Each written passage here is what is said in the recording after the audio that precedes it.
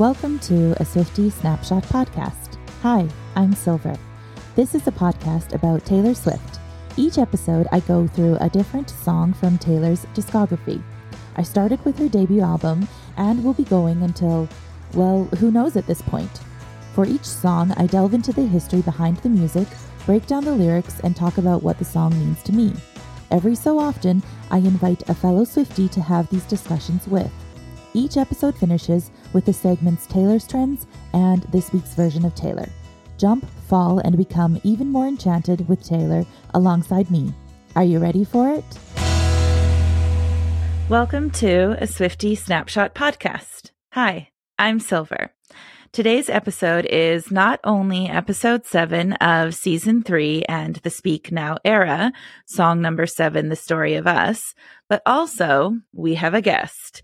It's been a minute since I had a guest on this podcast. Full disclosure, I did record a draft of season 3, episode 1, mine, with a guest, but I had technological problems then. And therefore, I went on to release the episode as a solo recording. However, today, that is not the case. Today's guest I have known since I was an early teenager, perhaps even younger. My family were friends with her grandparents, and in the summertime, we would go to their house and use their outdoor swimming pool. At one point, I taught her swimming lessons in said pool, and our lives have been intertwined off and on since. She has gone on to marry a wonderful partner and have 3 darling children. Well, it's been a while since we have connected in real life. Our mutual love of Taylor Swift has always been a source of bonding. Please welcome Bella. Hi. Hello.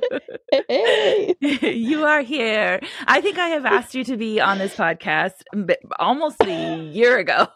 True, yeah. But we were, in the midst of family things, and night times were so different. I was like, I don't think I can make it work in our tiny house. But now we've moved, and I have a fancy walk-in closet. So,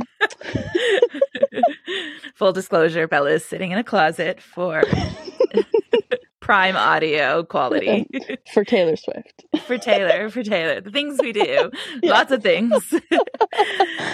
So I'm going to ask you a bunch of questions, kind of about you and Taylor and how that is all connected. So how long would you consider yourself to be a Swiftie for?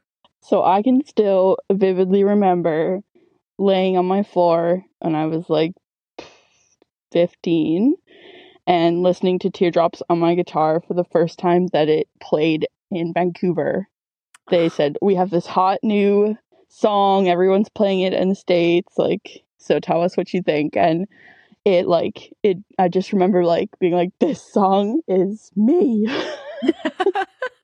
Yeah, so I guess you could say I've been there the whole time. I think you could definitely say that. If you were there since Teardrops, you've been there the whole time. Yeah. What's your favorite album / era of Taylor's? I knew this question was coming, and I still can't answer because, if you go by what songs do I know the best or play the best, or do we go by just the whole vibe, or especially because for me Taylor Swift is what point in my life was I going through things, and then the song somehow, but that's all of them. But I think my husband and I talked about this for a long time. I think we've settled that Red is my favorite, just because that was my season of falling in love, so it really cemented me for that. But I could tell you a reason why every other album is my favorite. So. Yeah. But I guess Red would probably be my answer. There's so many other songs that I feel like I have to love. I love that, and I understand that. But my question to jump off of that then is, when you heard that Red Taylor's version was being released, what did that mean for you, looking back on your original Red era and Taylor's original Red era? Did it have any significance to you, or what are your thoughts about it all? The hard thing about me, with Taylor Swift's recent stuff, is that I'm in the throes of motherhood, and my music experience is so different from when I was in college and as a young teen, which is when I listened to, this album, Speak Now, when I was in end of high school. Like, just such perfect timing. So these re-records have been like, I just feel like I haven't been able to enjoy them quite as much, but one of my very favorite songs was All Too Well, so I basically died. As did we all. Yeah, but I feel like I still have to listen more to all the new stuff before it can have the same meaning to me as Red and Speak Now. Like, I don't know, it was just, I had time when I was younger to really listen to the music. Yeah. Have you listened to the new album? Yes. Oh, yeah. Okay. Do you have a favorite song from Midnights? I feel like I love all the songs. Everyone else is like, meh, like, which is crazy. Okay. But my absolute favorite controversial opinion. is Bigger Than the Whole Sky, which I do know a fair amount of people love, but like, having lost my dad in 2018, like, that, like, it kills me. Yeah. There's so many similarities in our lives. Like, my dad passed away from cancer, so I just felt like she understands grief in a way, like, and just maybe we'd be friends in real life. Well, that's the beauty of Taylor, is every person that likes her music connects with her in what feels like a very deep, intimate level. And that's her beauty as an artist, is she is able to express this vulnerability in such a wide, all-encompassing way. Yeah. And I love that you chose that song. That is a beautiful, very, very deep song. Yeah. Have you ever seen her live? I did. Actually, I got to go to the Reputation tour, which I think was the best one to go to because she was not as cool then. And so the people there were like real Swifties, and it was such a great... I love that album too. It does not get enough love. No. In fact, it sometimes gets hate, which I don't understand. There's so many songs on there too. When I hear it, it's like, it brings me right back to times like in my life too. Like, and the Reputation tour itself blew me away. Like, I think you saw it as well. I did, yeah. I don't really like watching recordings of concerts because it just doesn't feel the same. But like, man, the videos I took there, I'm like, I'm right there again. I know. I think I remember seeing you take pictures and post them on socials. Because I was in Toronto. Yes, yeah. And that's the only place she toured in Canada for Reputation. Really? Was Toronto. Yeah, because it was the stadium tour, and it's right. That's it. That's all we got. Wow. Yeah. I was lucky. My uncle paid for me and my younger cousin to go. It was such a treat. So we had a really good time. Such a good tour. If you can, and if she announces Canadian dates, will you try to see her Eras tour? I mean, on the one hand, I would love to see Taylor Swift in concert. On the other hand, the amount of people and like all the hype and the craziness, I don't know if it would have the same feeling as Reputation. Like, I don't know, that whole like insane fan amount kind of takes away for me, like, that experience. But if I got the opportunity, of course I'd be there.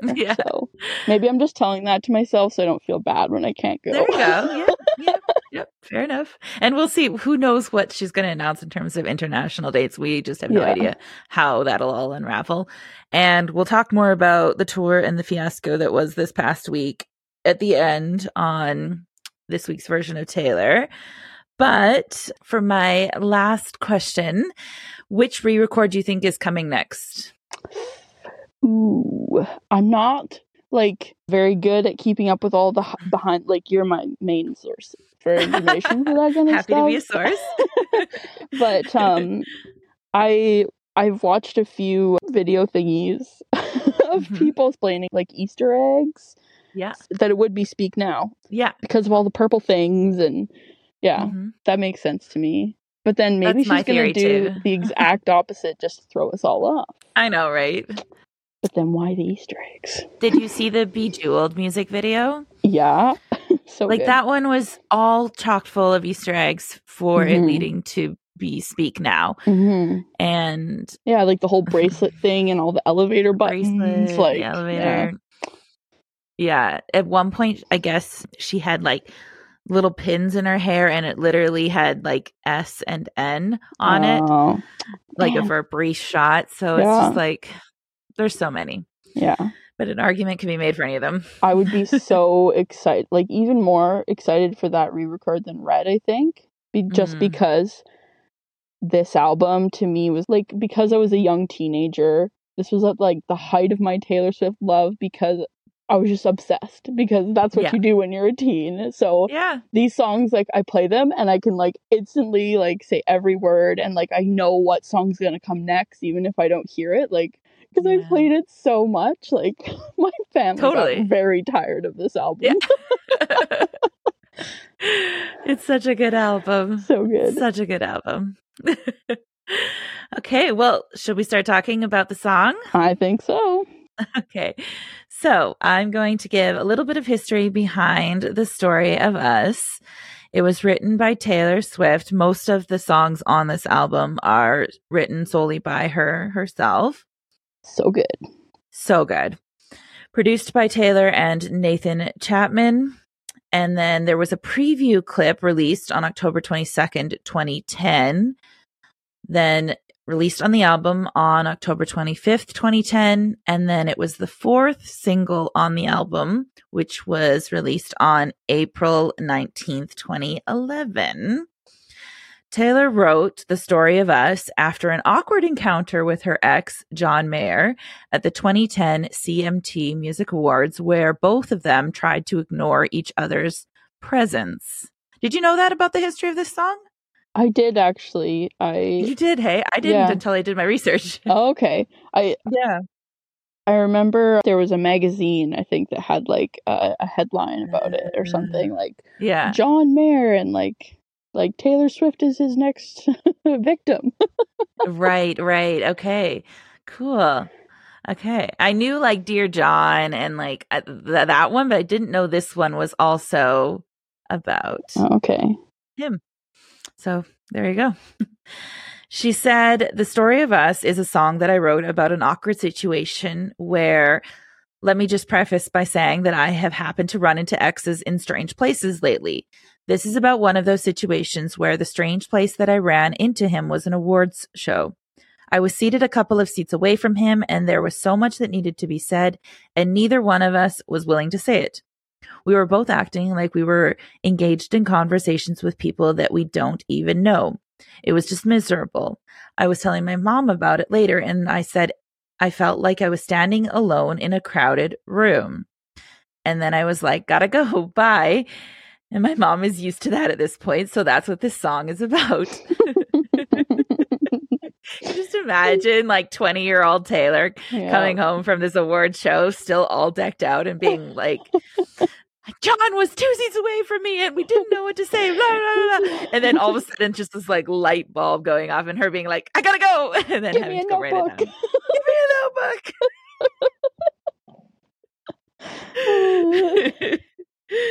So, but like I say this a little bit later in the lyric breakdown, but like quite a relatable situation about like that awkward moment of like running into an ex in a situation like that. Oof. Yeah. Gross. So that's all you can concentrate on. You can't even concentrate on anything else. Yeah. There was a limited edition CD single, which was released exclusively through Taylor's online store. And then it was later included in another package that was also exclusive to the store. This package included the Target exclusive deluxe edition of Speak Now, a free pair of headphones, and one of the 3 singles for either Sparks Fly, The Story of Us, or Mean. There was also a music video with this, and I obviously watched it in preparation for today. I don't remember watching it. Like, I'm sure I must have. I was going to say the same thing. I was like, have I seen this? I'm not sure if I've seen this. Yeah. Like, did I just miss it in like the hype of Speak Now and the Dear John and the Mine and like all of that? But I can't remember if I saw it. Like, I must have. I just don't remember. Yeah. I mean, I wasn't like, I didn't do MTV. So maybe. Yeah. Like, and then that was back when YouTube still wasn't like super huge. Like, Right. I mean, I guess it was, but yeah, I don't know. How did I I not don't see a know. Taylor Swift video? But Yeah. it was cute. It was really cute. Actually, probably like one of my favorites so far. Yeah. And she directed it, right? Or something? Or had... No, directed by Noble Jones, but by this time in her making music videos career, she was always very heavily involved and like started like her earlier eras, more not input? so much, way more input and either co-director or whatever. I see.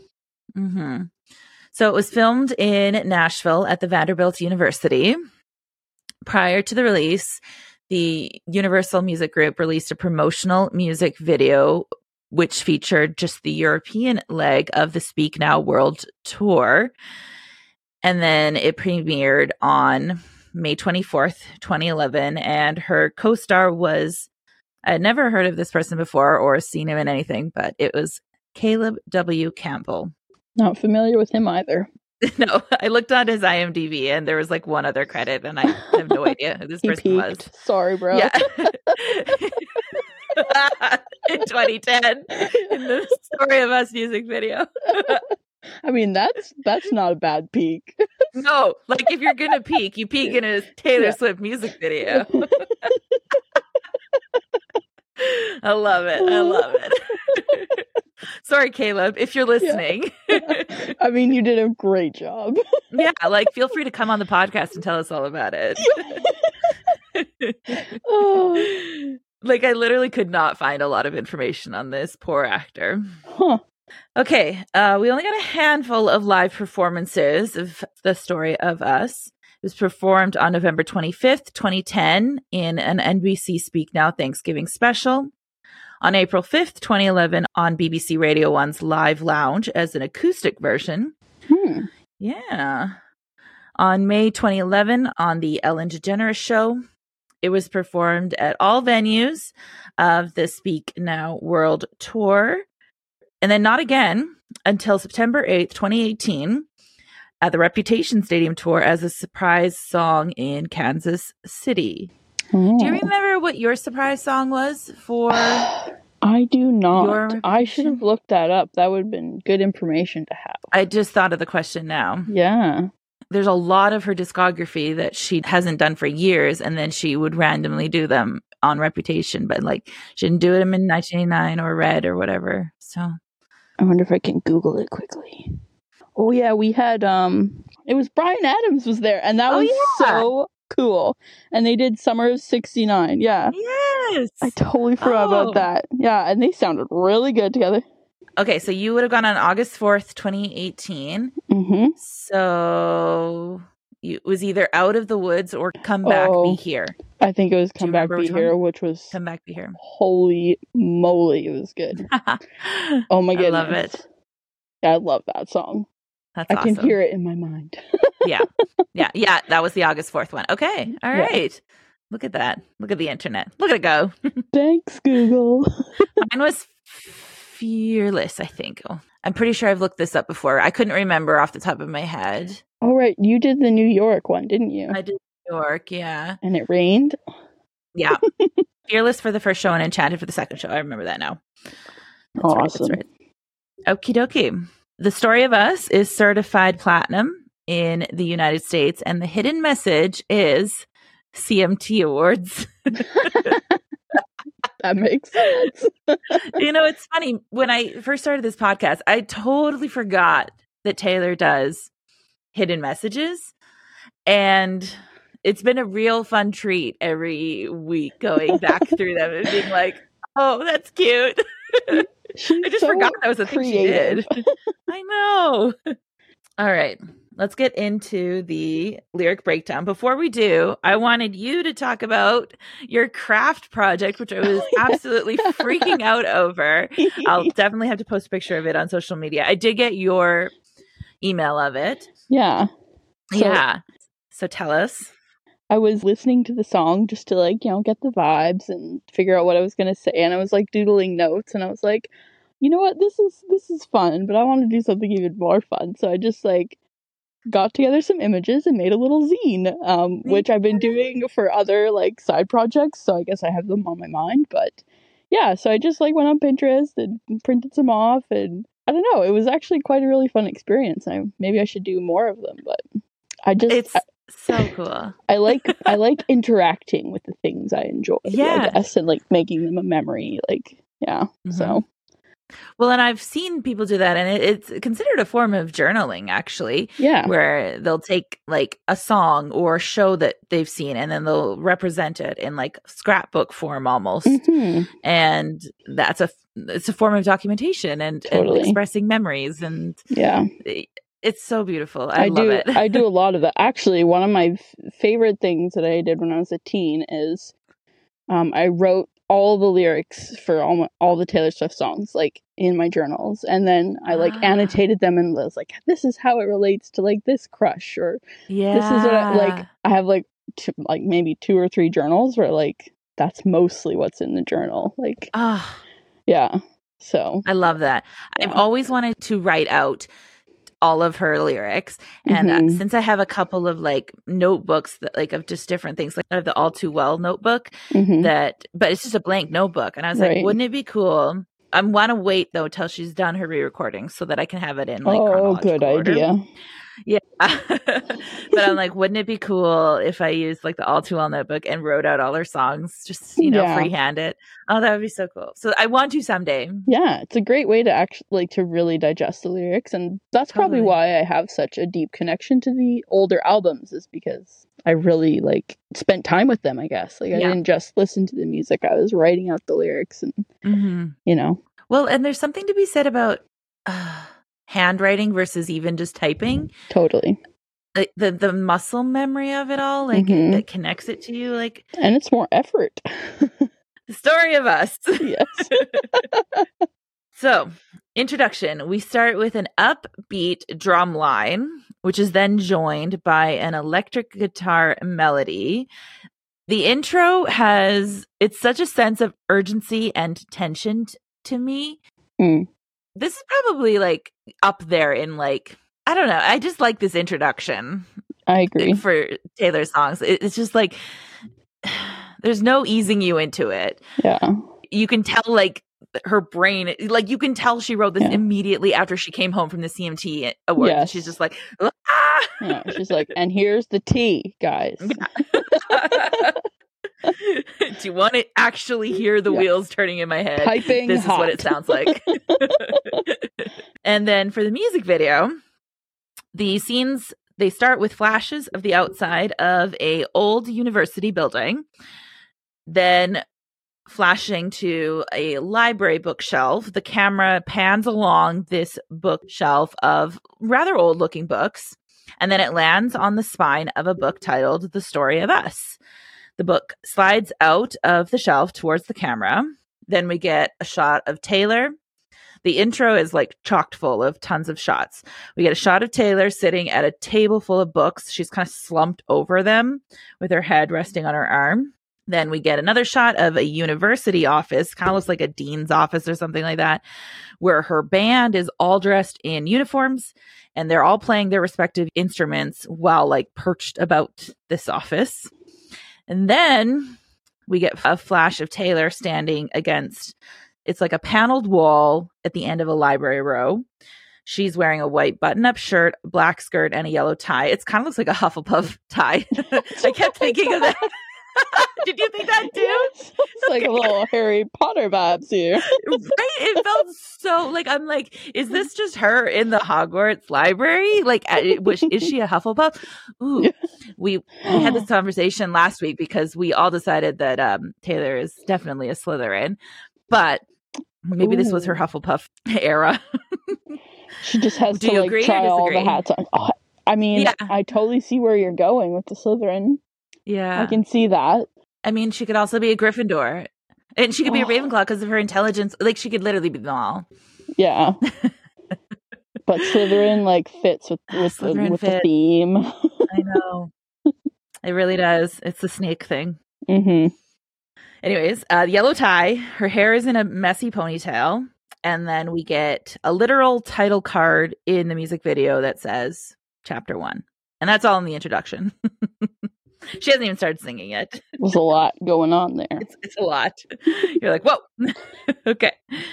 It does have a very different feel, this music video, than to any of her prior ones. Like, she just feels, I don't know if it's like the college vibe that it's giving off, but I'm like, oh, this is adult Taylor now. Like, true. Even the Mind music video where she was like married and had kids and all that, like even that felt younger, maybe because it was like supposed to be all in her head.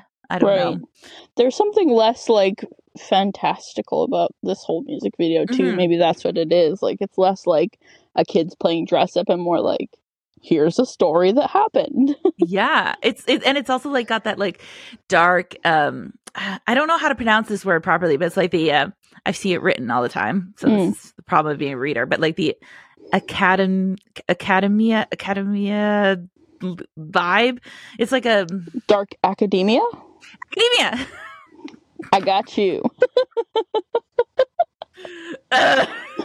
May or may not cut that out, but also that's good content.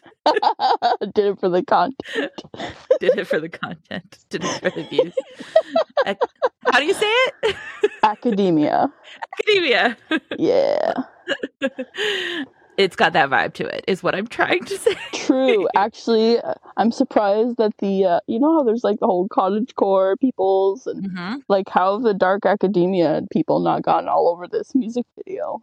Because nobody watched it. Nobody knew it existed. I mean, if we're here talking about Tay Swift in our walk-in closet, it's like, yeah. We're like, did we see this? Yeah, I don't know.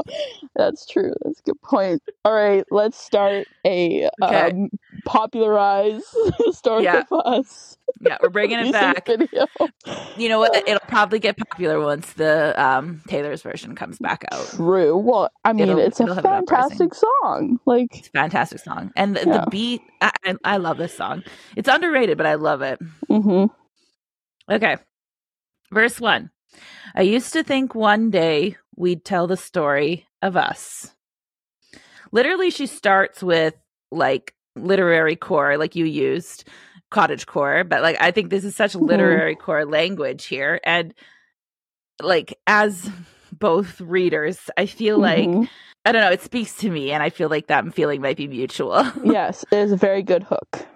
It's such a good hook, yeah. And like I said, even with the introduction music and then this first line of the first verse, you know what you're in for. Yeah. And she is very good at that. It's true. She gets you right away. In the music video, Taylor is singing at the end of that library row in her Hufflepuff uniform. Then the entire music video, it just alternates between this setting, the band in the office, and then Taylor sitting at that pile of books. And then there's alternative storylines that we'll talk about later, but goes back and forth between those three quite frequently. How we met, and the sparks flew instantly. Do we get a sparks fly shout out? Yes. Whoop, whoop. Track number 2. And then we get our first shot of, I called him Caleb because why not use his real name? Yeah. So we get our first shot of Caleb, and he gives very college prep vibes. Yes. He's very cute. Like, yeah. I mean, from looks alone, I would definitely, you're my type, but he's also wearing yellow. Maybe he's also a Hufflepuff. Oh, I see now. He's wearing a yellow patterned button-up shirt with a dark brown cardigan and glasses. I think it's the glasses. Keeping it in-house. Yeah. Unless she's a Slytherin, and then we have some questions. But no, because remember, there's like that whole theory of like a Slytherin and their Huffle buddy. Have you heard this theory? Yes, I have. Oh my goodness. Now it makes even more sense. So Caleb is standing in the same row that Taylor has been singing in, and he is writing in a notebook. Taylor comes up behind him, covers his eyes. He grabs her hand, swings around, and is smiling to see her. It's very cute. And people would say they're the lucky ones. So we get a futuristic lucky one shout out here. Oh, yeah. Yeah. I really wonder, like, how many of her songs did she have altogether? Like, did she add some things in afterwards? Like, because there's so many threads, you know? There's so many threads. And I talk about her weaving these different themes and choice of words between all these different songs and eras and how they all connect. But like, I truly just want to reiterate this level of brilliance. Like, yeah, did she know at this moment singing the Lucky Ones, like, and Sparks in Flew, the future, like, yeah. she would write a whole song about this. Like, she literally said one phrase, like almost a throwaway line in this first verse. You know, we haven't even got to the meat of the song yet. Yeah. And then in her next album, she creates a whole song about it. Like, yeah, it blows my mind. And it happens, like, this isn't the only time this has ever happened. This happens on the regular. It's true. On the reg, as the kids say. Her storytelling skills are kapow. Kapow. Kapow. As the kids don't say. Not to age myself, but...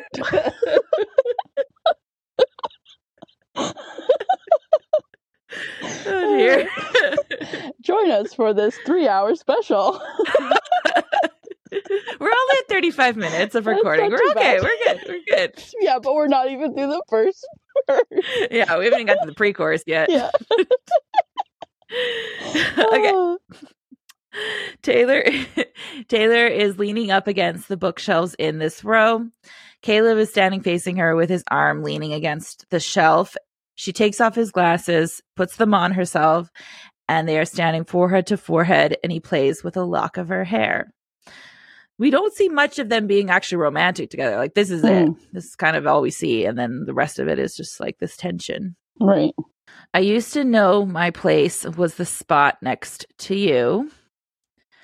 Now we are shown different students in a study hall in this library. They're all working on their assignments. We see them frequently throughout the music video. And then Taylor is walking through these tables and students. She's looking for a place to sit.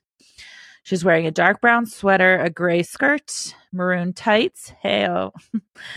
and and her hair is in a side braid. I was just thinking, you know how she has her cardigan? Do you think she'll like bring out like another kind of sweater? I wonder, because she did for Red, but not for Fearless or Evermore. I don't know. Like for Midnights, are you thinking, or are you just thinking in general? For the Speak Now, like, because you know this whole like this cute little like outfit she's got on, like, I don't know. I know. I wonder what the vibe will be. How does she pick what outfits she recreates for people to buy? Yeah, I'm curious too. And then when she does, because this was the what we are assuming is the behind the scenes footage that was released on her YouTube of the upcoming tour. She was in the iconic purple dress from the Speak Now tour, doing like sound check or whatever. But she was in the dress. So I'm like, so what? Yeah, like what you said. What moments is she going to recreate for the tour and then for the re-release? Now I'm searching the room for an empty seat. Now this, to me, this carried weight way into the future to the yet-to-be-written Lover lyric. At the end of the bridge of Lover, at every table, I'll save you a seat. Lover. Aww. Right? Taylor! She goes from searching the room for an empty seat to then being so secure in this healthy relationship that she's the one saving the seat for her partner. I love it. No. Like many, many years down the road. 9 years down the road. Wow. Because lately, I don't even know what page you're on. Next is the pre-chorus, the first pre-chorus. Oh, a simple complication, miscommunications lead to fallout. Now, this reminds me of a recent reference in Question from Midnights, track number 7, Question, the situations, circumstances, miscommunications lyric in the verse. I know. I was like, ooh, I see what you're doing here, Taylor. Wow. Like, there's a lot of references. Like, it's just chocked full of other songs in her discography. She better write a book one day. Yeah, right? A tell-all. A tell-all. Do you think she would? Probably not. I don't think the she mystery would. is part of the magic, I guess. The mystery is part of the magic. As mad as it makes me to say that. Yeah. It also makes it easier for you to put yourself in the song, to like have That's some of the true. things unknown, and yeah. The question's unanswered. Mm-hmm. Yeah. Open to interpretation. Mm-hmm. So many things that I wish you knew. Here's another one. This is like I Wish You Would chorus all over it. Oh. From 1989. Yes. Like literally almost every line we have gone through so far has another reference to a different song.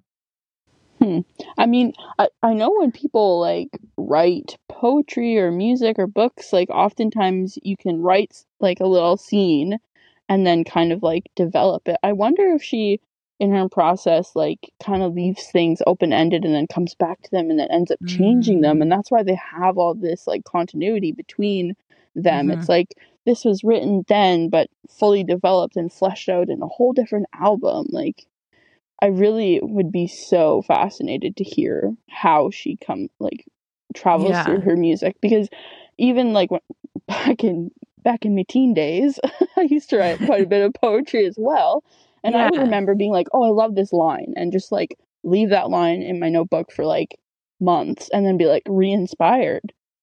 So if me, a simple non-songwriter, has that same practice, like maybe she had this whole song written but she has versions of it, and then they became other songs. Right. I love that.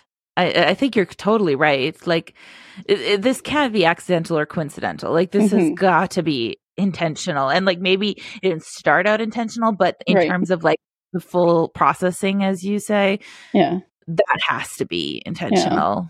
Like, I'm going to return to this moment or this feeling or this lyric. Yeah. And I know she's a diary writer. Totally. You have to be to produce this brilliance. Yeah. So many walls up I can't break through. I also really like the melody, the music, the literal music of the pre-chorus. Like, even as you're reading this, I can hear the music in my mind. I know. But like I said it in the intro, like it just has such a sense of urgency. Like you can tell Taylor is quite frantic right now. Like it's just a lot. She's not, maybe frantic's not the right word. Reactionary is more what I think I'm trying to go for here. Like, she just had this horrible experience, and now she's just like, this is how I'm feeling. And I think one of the things I really love too, especially like this next section we're coming up to, when she sings it, like even in this recording, like she has so much heart into it, and it just like the way that she sings it, there is such yearning and depth, like, and like powerful feelings. It makes these are the things that make me mad when people view Taylor as shallow, or that she's very, like, people sometimes have this image that she's one note and only writes songs about boys or hating boys or blah, blah, blah. And like, yes, this song is about a boy, but like people don't talk in this language to express their frustrations about a boy. Like people don't use a simple complication, miscommunications lead to fallout. Like that's not just being like, I wish he saw me at the award show. Like, are you kidding? Didn't notice my eyelashes. Hey, didn't notice my, like, this is eons above that. So like, sit down and take notice. And I wrote in my own little notes here, like I related so much to these lyrics as a teen, and it felt like it felt like somebody understood my own level of like heartbreak when I felt, and when I went through like a sort of like my crush who was like, he was sort of into me and then all of a sudden he was super not, and it was just this like how did it change and why, and like like it was so sudden, and like, oh, this song, like it struck me in the heart, and it was just so nice to know that I wasn't the only person feeling she confused. Gives validity. Yeah, she literally validates your experience through music, which is already a powerful experience on its own. Or let's get into the first chorus. Yay team. Yay team. Kapow. Oh no. It's okay. I'm older than you, so I have no legs to stand on. I used to be cool. Didn't we all? Yeah. Now we're sitting in closets talking about Taylor Swift. That's never going to be not funny. And you know what? At least we're happy. It's true. Living our best life. Living our best lives. Okay. Chorus 1. Now I'm standing alone in a crowded room and we're not speaking. I wrote, this sensation is so relatable. We've talked about this already. Like, we have all been Taylor, like, amidst the crowd. We only have eyes for one person, or we only notice that one person. And then the rest of the chorus is how we feel about it. Like, she lays the scene. We're in this room. Is what's happening. And then this is how I'm feeling about it. Yeah. And I'm dying to know, is it killing you like it's killing me? Oh, yeah. Such a strong statement after like a very like descriptive, like we're just standing, crowded room, we're not there. And I'm dying to know if it's like I can't even say the lyrics without feeling her, like when she sings that. Right? And I can only imagine in concert too, like she must really, like, I can imagine this relationship meant so much to her at the time, because you don't say like those kind of words if it's just this like, oh, I dated him for a while, whatever. Yeah. Yeah, this meant a lot to her. Yeah. Well, and we know now with would have, could have, should have, like I talked about it a lot 2 episodes ago. Right. But we know now the serious impact that relationship had on her and can have for quite some time. So the fact that she has to maintain this composure when inside she's literally dying. Like 19, right? How old she was? Yeah. That's like such a, I mean, speaking from experience, it's such a crazy time to be in love, because you can think, oh, this is it. Like, you know, it's you're so old enough for it to be forever. But you're young enough to not really understand, like, the gravity. That's such a good line, Bella. Yeah. That's so good. Yeah. I mean, I literally can't read, and I'm dying to know if it's killing you like it's killing me, without, like, getting chills, because how many times has somebody who's in love been like, I just want to know what they think about how like, this all went down, but you can't talk to them, and it's like, yeah. Like the grief of not getting closure. The grief of not getting closure, and to not understand how they can't be feeling how you're feeling. Like, how are you not, like, being driven absolutely insane in the same way that I am? Sparks flying, lucky ones, and now for what? Like, yeah. It's a lot. This song is a lot. I don't know what to say since the twist of fate when it all broke down. And then the twist of fate, that's a very like literary saying almost, which it fits with the setting of the song quite a lot, because it's a very literary type theme. In the music video, Taylor, she arrives at a row of 2 tables. The camera shows that Caleb is sitting at the seat closest to the camera, and then Taylor turns to the opposing table and finds a spot. And the story of us looks a lot like a tragedy now. Which, another literary term right there. Another literary term. I literally wrote, if I still did literary trends in Taylor's Trends, my segment at the end, right, the whole song would fit quite nicely into the whole trend. Insert all text. Insert copy and paste. And then I think my favorite lyric of the song. Next chapter. I love how she speaks them. Yeah.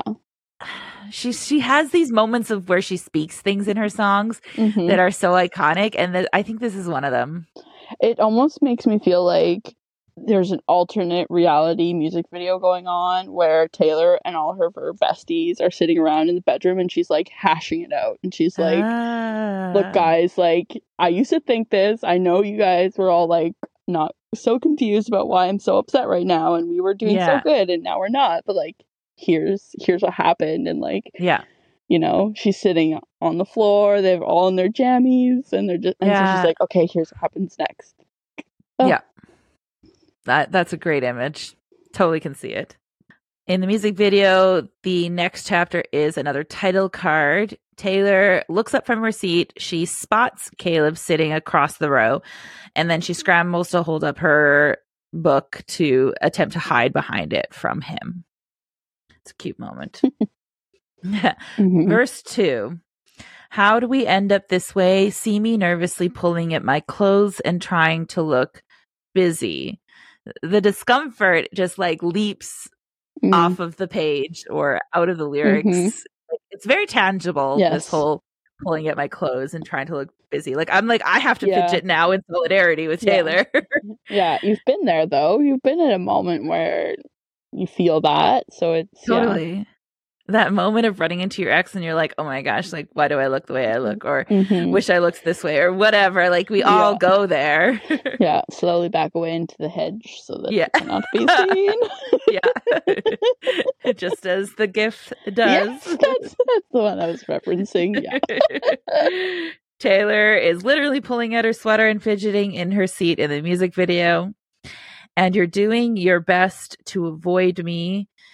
It's such that awkward moment where you're like, you both are trying to not meet each other's eyes, but you keep wanting to look at the other person. Yes. I hate that sensation. A spy camera so you could see, but also like don't want to be seen. Don't want to be seen. Yeah, exactly. Caleb takes off his glasses, rubs his eyes.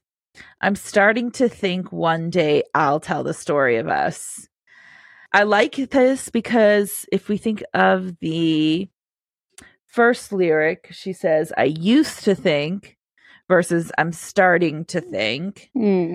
So she kind of starts and then goes backwards in the narrative almost. Oh, yeah. And I like how she jumps around the timeline a little bit. But still uses the same kind of wording. That is totally interesting. But I think this jumping of the timeline in her telling the story it adds to the frustration of the song. It's not linear. So then you're like, what is going on? Yes. How I was losing my mind when I saw you here, but you held your pride like you should have held me. What a killer line. I know. Second pre-chorus. Oh, I'm scared to see the ending. Caleb looks up and spots Taylor sitting there. He awkwardly ducks his head. Why are we pretending this is nothing? I like that she rhymes ending and pretending, but it's not like pretending is the end of the lyric. And then when she's like singing it in the song, she says it differently. Like, I really love how she sings this bit. Like, again with that fast pace. The pre-chorus, it gets you. Yeah, and then she she ends when she says loud, like she's singing louder. Like, that whole bit. The build, there's a lot of payoff to these moments in the song. Agreed. I'd tell you I'd miss you, but I don't know how. I've never heard silence quite this loud. I think that's actually my favorite lyric. I changed my mind. I really like next chapter. Yeah. But this is pretty good. This is like the viral lyric that carries so much emphasis behind it.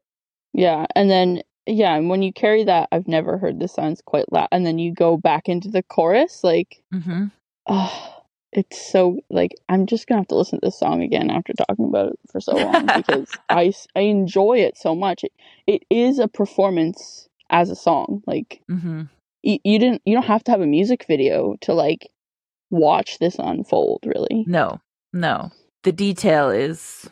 But that's not just this song for Taylor. Like, she is always this descriptive in her writing that you're right, that if she never made another music video again, we would still be able to understand. And be there emotionally because she she has a great way of, like, carrying you through the song and telling a story, but also, like, giving it a heart. In the music video, Taylor looks up at Caleb and he looks up at the same time and their eyes do meet. Dun, dun, dun. Then we go into the second chorus, same as the first. And then after that, we get a musical interlude. Again, just like a very tense-filled guitar solo. Very good jam session, though. Like, very good jam session. Yeah. Highly recommend. In the music video, and I wanted to ask you about this. I don't know if you remember this part from the music video. It's a couple that is kissing in a library row. They break apart hastily as like a librarian walks by and like looks on disapprovingly. Right. Is this couple supposed to be representative of what Taylor and Caleb were, or is it just supposed to be a random couple from the library study hall? Like, I didn't understand this part from the music video. Do you remember this part?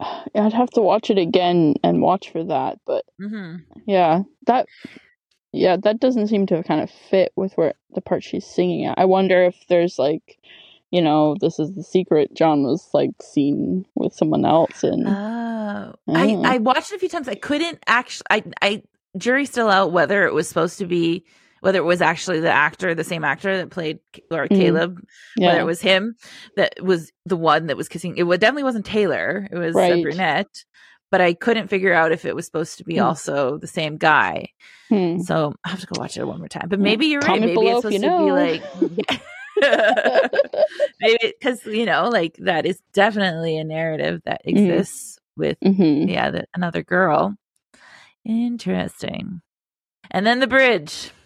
Maybe because she goes in like, who can care less? Like, so now he's off kissing someone else. Like, he's moved on. Like, that's why. Right. This is maybe like when she did see him at the CMT Awards, he was there with like a +1. Yeah. And seeing them together. Yeah. Is that's what it's supposed to represent? That would make sense. Yeah.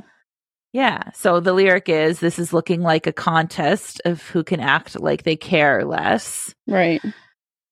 This is also like Taylor is referencing like that this is a game almost that they're both playing.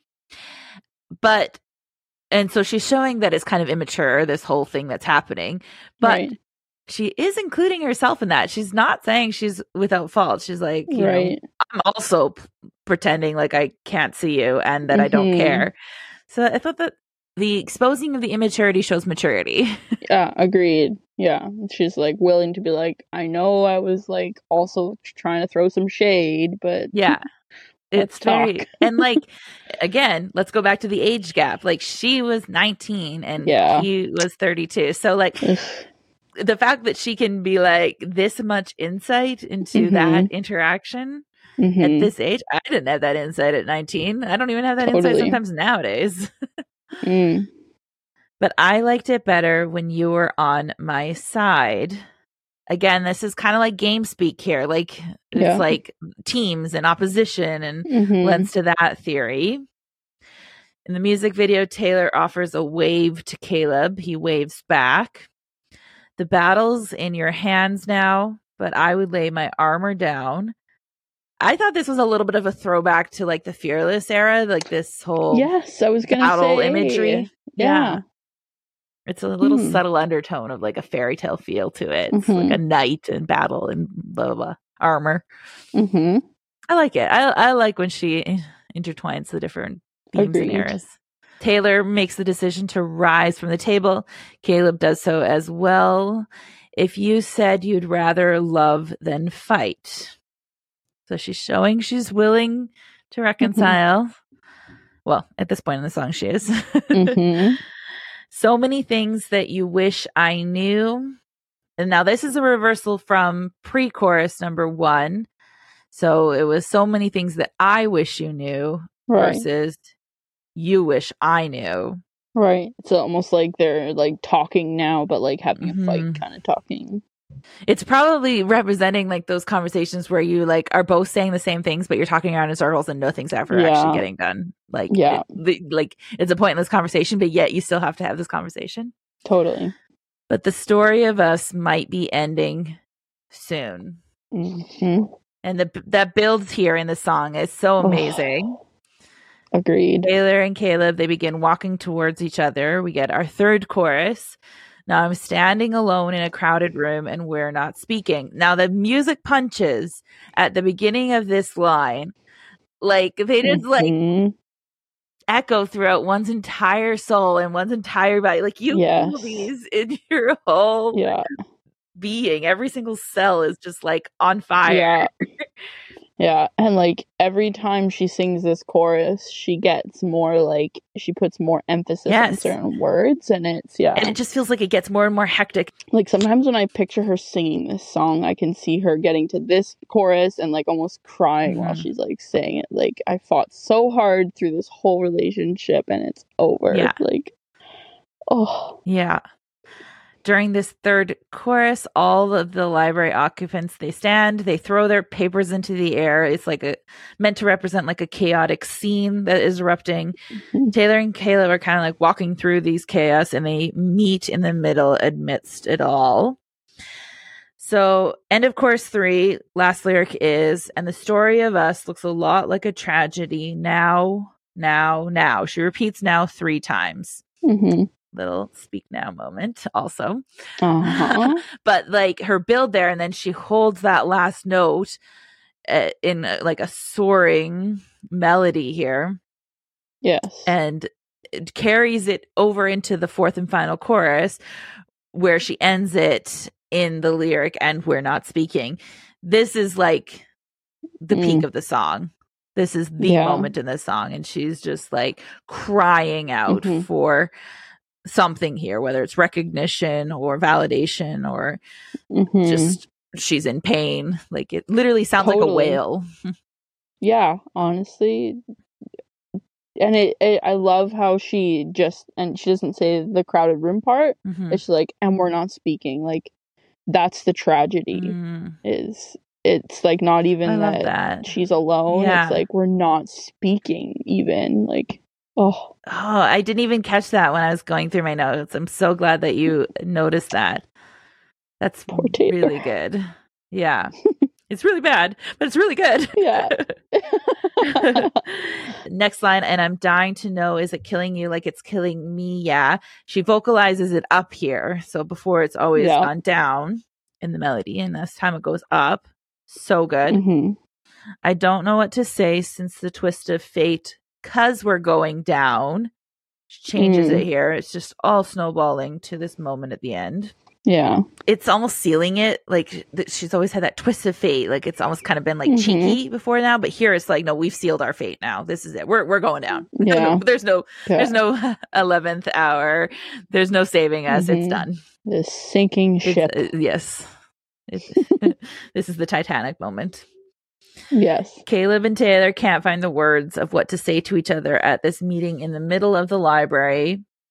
And the story of us looks a lot like a tragedy now. Taylor and Caleb both shrug. They turn around, walk away from each other, and the end. Oh, literally. And I love that she just ends the song. Like, it's a very abrupt ending. Like, there's no outro. Yeah. There's not a single like lick of music. Maybe there's a little reverb, but like the end. Which is so great, because that's probably exactly how the relationship felt. Like, it was this passionate, move your soul, like, I'm 19, I'm falling in love, we're music buddies, like, and then just this miscommunication, games, and then done. Like, and she really translated that whole experience right into the song. And I think it's very evident that she wrote the song in the moment. Like, this wasn't a reflective, I'm going to write this one 2 years after something happened moment. This holds the very raw emotion of it being too close to home. What a song. I love it. I like that I like that you're on for this song. Yeah. When you told me you're like the story of us, I was like, wait, does she know something? Like, the song is like a real big heart like pull for me. I was like, maybe I told her something long ago, like how much this song like has to do with me and my past relationship. I didn't know. Nope, it was just fate. It was just fate. It was a twist of fate. It was a twist of fate. Yeah. I mean, there's quite a few songs where I could get all fangirly on, but this album has a good bulk of them. Well, I'm glad we were able to talk about it. Let's talk Taylor's trends. This is the part of a Swiftie snapshot where I highlight different trends that Taylor uses in her lyrics. We have 6 potential trends to choose from: the weather trend, the colors trend, the calendar trend, the time of day trend, the style trend, and the transport trend. Let's see what trends Taylor used in this song. So Taylor's trends, we have a total of just 2 this song. So first trend is the calendar trend. I only gave it half a point, this lyric. I used to think one day we'd tell the story of us. It's not really a calendar date. Yeah. So I only gave it half a point for that calendar trend. And then next category, style trend. So first lyric, see me nervously pulling at my clothes. And then second lyric, I again only gave a half point to, but I would lay my armor down. You know what's interesting? I wonder if the fact that there's less of these trends in this song is just another point to, like, it was an in the moment song. She wasn't thinking like, how am I going to pull my themes in? She was like, this just poured out of her heart. Right. There wasn't all this premeditation. Just thought. Yeah. Very, very cool thought. So yeah, just a total of 2 Taylor's trends for the story of us. This week's version of Taylor. Join me every week to discuss breaking Taylor news, whether that's spottings, Easter eggs, social media presence, or general Taylor news. Let's see what she's been up to recently. So for Taylor news, I mainly just wanted to talk about everything that happened with the Eras tour presale experience. I'm not sure if you've been following it. I have. And it did start happening before I recorded the last episode, but I wanted to save it, and I just wanted to have its own special spot, if you will, in this episode. So any other news that has happened between last episode and now, I'm going to just push it all to next week. I'll cover it all next week because I wanted to talk about the presale experience, and strictly only that, because it has been so heavy and so at the forefront of my mind and my experience. So I'll give a little recap and then we can talk about it. Okay. As most of us know, it was a horrible experience. There was just so many things that went wrong. So the first thing that went wrong was that the queue was paused half an hour into the presale at 2,000 plus people, and it was paused for over 3 hours for many of us. Then there was lots of people, and myself included. I told this on my Instagram stories, but I haven't told it officially. But myself included. So we got to the end of the lineup. Like, I literally counted down the people in front of me, and the screen loaded.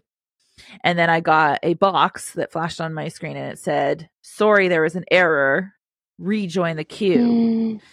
Oh, yeah. And I was one of what sounds like millions that had this experience. And so I clicked on rejoin the queue, and it literally kicked me back to the beginning of the line. So I was back to 2,000 people plus in front of me. Wow. And like I said, that was a lot of people's experiences. Thankfully, I was on the phone with a friend who I'm going with, and she was able to get through. But by the time people were getting through, for some reason, I don't know how this had happened, but you could only purchase either VIP tickets, so increased pricing, or like the dynamic pricing was available. Oh. So whatever prices that you originally would have paid for whatever seats you were clicking on, it was not those prices. It had jumped significantly. Wow. Then we got the amounts that the tickets are now being resold for, like thousands upon thousands of dollars on secondary sites. Then there is the theory of the boosts and the Loverfest priorities being switched, which, I'm not a big conspiracy theorist, but this one felt super real. I don't know. We can talk about it. Yeah. There was the statements from Ticketmaster blaming Taylor, blaming the fans. There was sale of tickets from behind the stage in some stadiums. Like, why? What? Like, you're not going to see anything? Like, I didn't understand that. Then today, we're recording this on Thursday, November 17th. So today we got the announcement that there is a cancellation. It is temporary, but for an unknown amount of time. But they canceled the general sale, which was supposed to happen tomorrow, Friday the 18th. So, I mean, we still have yet to see how this will all unfold. Wow. But basically, that was the experience for the past literally 48 hours. Man, so, I can understand the frustration that everyone must be feeling, right? Because it's like everyone wants to get back to their concerts, and But poor Taylor as well, because I know she wants to deliver to all her fans. I know. It must be hard for her to watch all this too. And I saw someone mention somewhere, like, why can't we go back to people standing in line for tickets? Because then you can't have all the, like, online scalpers. Yeah. And I was like, oh, that's a kind of a good I point. know. And I think the Swiftie fans would do it, honestly. Oh, for sure. And they would have a grand time doing it. I was like, we'll just bring a speaker and play a Swiftie camp out. Exactly. Exactly. But yeah, it is so hard because it's so out of your control, and everyone is, you know you're getting this huge experience, so you're really hopeful, and and there's so many more fans now. I know. And even people who don't even they're not super fans, but they just want to go because they've heard how great the concerts are. Like, yeah. So this reminds me of, like, what you said at the beginning of this episode, where you talked about, like, the experience of Reputation versus what you anticipate the experience of the Eras tour will be. And yeah, it does feel like such a different fandom than 4 years ago. Like, yeah, I still feel like during Reputation, she was still unpopular in so many ways. Yeah. Like, she was just coming back like, from her... another album about boys. Yeah. Haha. That was kind of the general consensus. Totally. Yeah. It was her first tour since she came back. And, like, I know there was plans for Lover, and she had started to gain more popularity since then. But still, like... It never came to fruition, so we never saw what it would look like in real life with this increased fandom numbers. So I don't even think Lover felt this big. Like, I know she only had 4 shows in Loverfest, but I don't think it just didn't feel this big then as it does now. And I don't know if it's the pandemic. I don't know what it is. If people just change their minds, like, is it her re-recordings? And I think Taylor has, like, really delved into her showmanship as well. Like, with all of her, the way she's been surprise releasing things, like, people want to be there for that fun, like, what's going to happen? Yeah. And Swiftie fans knew that happened at her concerts. We already, we already saw how she would surprise you with a song and those kind of things. But now everyone else is in on the... Yeah. Yeah. So they want a piece of that, like, experience. So totally. It's crazy. Yeah, it's been quite the week, and I put this out on socials. I don't blame Taylor for any of this. I really, truly think this is... It just feels very capitalist. It feels very marketing. It feels very... It just feels gross. Yeah. It feels gross. It feels like it does, and I don't know, maybe I'm just too close to the situation. So I'm speaking from privilege here.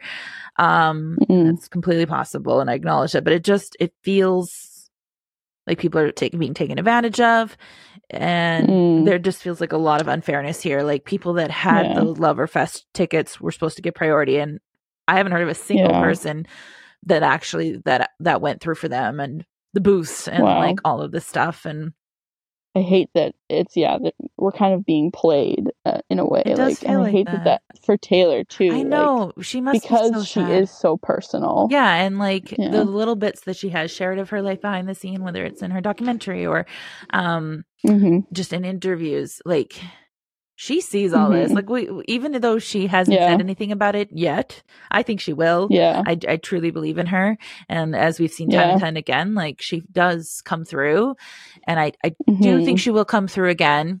I think it's just a matter of how and tact, and she's very classy and how she goes about things, and she's very well spoken. So I think this is a huge undertaking if she's going to whatever she does, it will be big. And so, you gotta approach things carefully. You can't just write a Story of Us song and in the moment. Like, this is going to take a lot of work to figure out what she's going to do about this and how it's going to unfold. But I mean, to use a very popular word, it's unprecedented. It's very unprecedented. Yes, it is. What will she do? Like, we've not had a mega fan in this era of accessibility to concerts and totally. And like, you look at, I was listening to a podcast the other day, and it was comparing Taylor and Harry Styles, and they're like, oh, they're about the same, and then they compared their social media followings, and it's like Taylor is eons beyond, like, and I love Harry Styles. I think his music is brilliant. I think he's a brilliant artist, and but like he has, I think it was like 80 million Instagram followers or something like that, and she has 231 million Instagram followers. Like there's no comparison in terms of just like you said, a mega superstar. Like she is.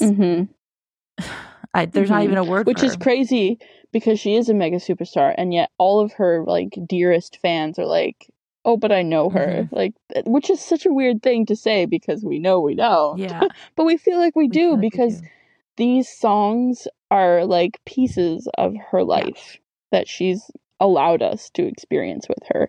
Which, you know, when I talk to a non-Swift fan, they're like, oh, okay, that's cute. And I'm like, but you don't understand what it's like to go through an experience and then hear it somewhere else and be like, what? You know my pain? And that she's known with us our entire lives. Like, as so we've developed into adults in my life. Like, I'm like, oh yes, that album is when I was going through these things. And like, oh, this album, that's when I had this kid. And like, I remember like we used to dance to it. Like, it's my whole life. And it's so exciting to be like, oh, what's going to be next? Like, turning 30, Taylor, what are we going to do now? Exactly. I am anyways, but yeah. I know we're not the exact same age, but still close enough that a lot of the experiences have really, I'm like secretly hoping that she becomes a mom one day and makes like a cute mom album. I don't think my heart could take it.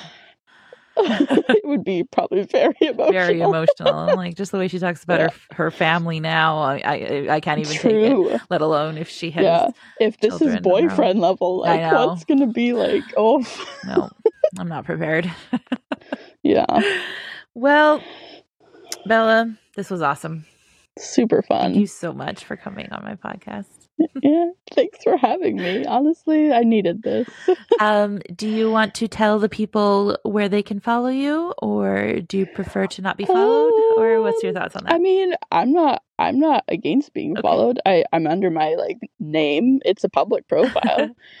I don't do too much on that one. However, I do have like a secret other Instagram. Ooh, I don't even know if I know about this. Well, it's not. I know it's not secret. I just didn't share it because back when I first created it, I didn't want to. But it's basically, so you know the zine thing. It's where all that part of my self lives. I'm gonna have to go follow this art now. It's called Pocket Full of Ponder. Okay. Because as a kid, I used to have pockets full of things, and I used to have a whole imaginary world that I lived in through the random stuff I found. And so I'm over there a lot, making art and exploring the world and, you know, doing stuff with my kids too. But that's on Instagram. So you're welcome to find me there. Awesome. Thanks so much for having me. And this was such a blast. My first ever podcast. Oh, really? Oh, well, I'm glad to have been your first.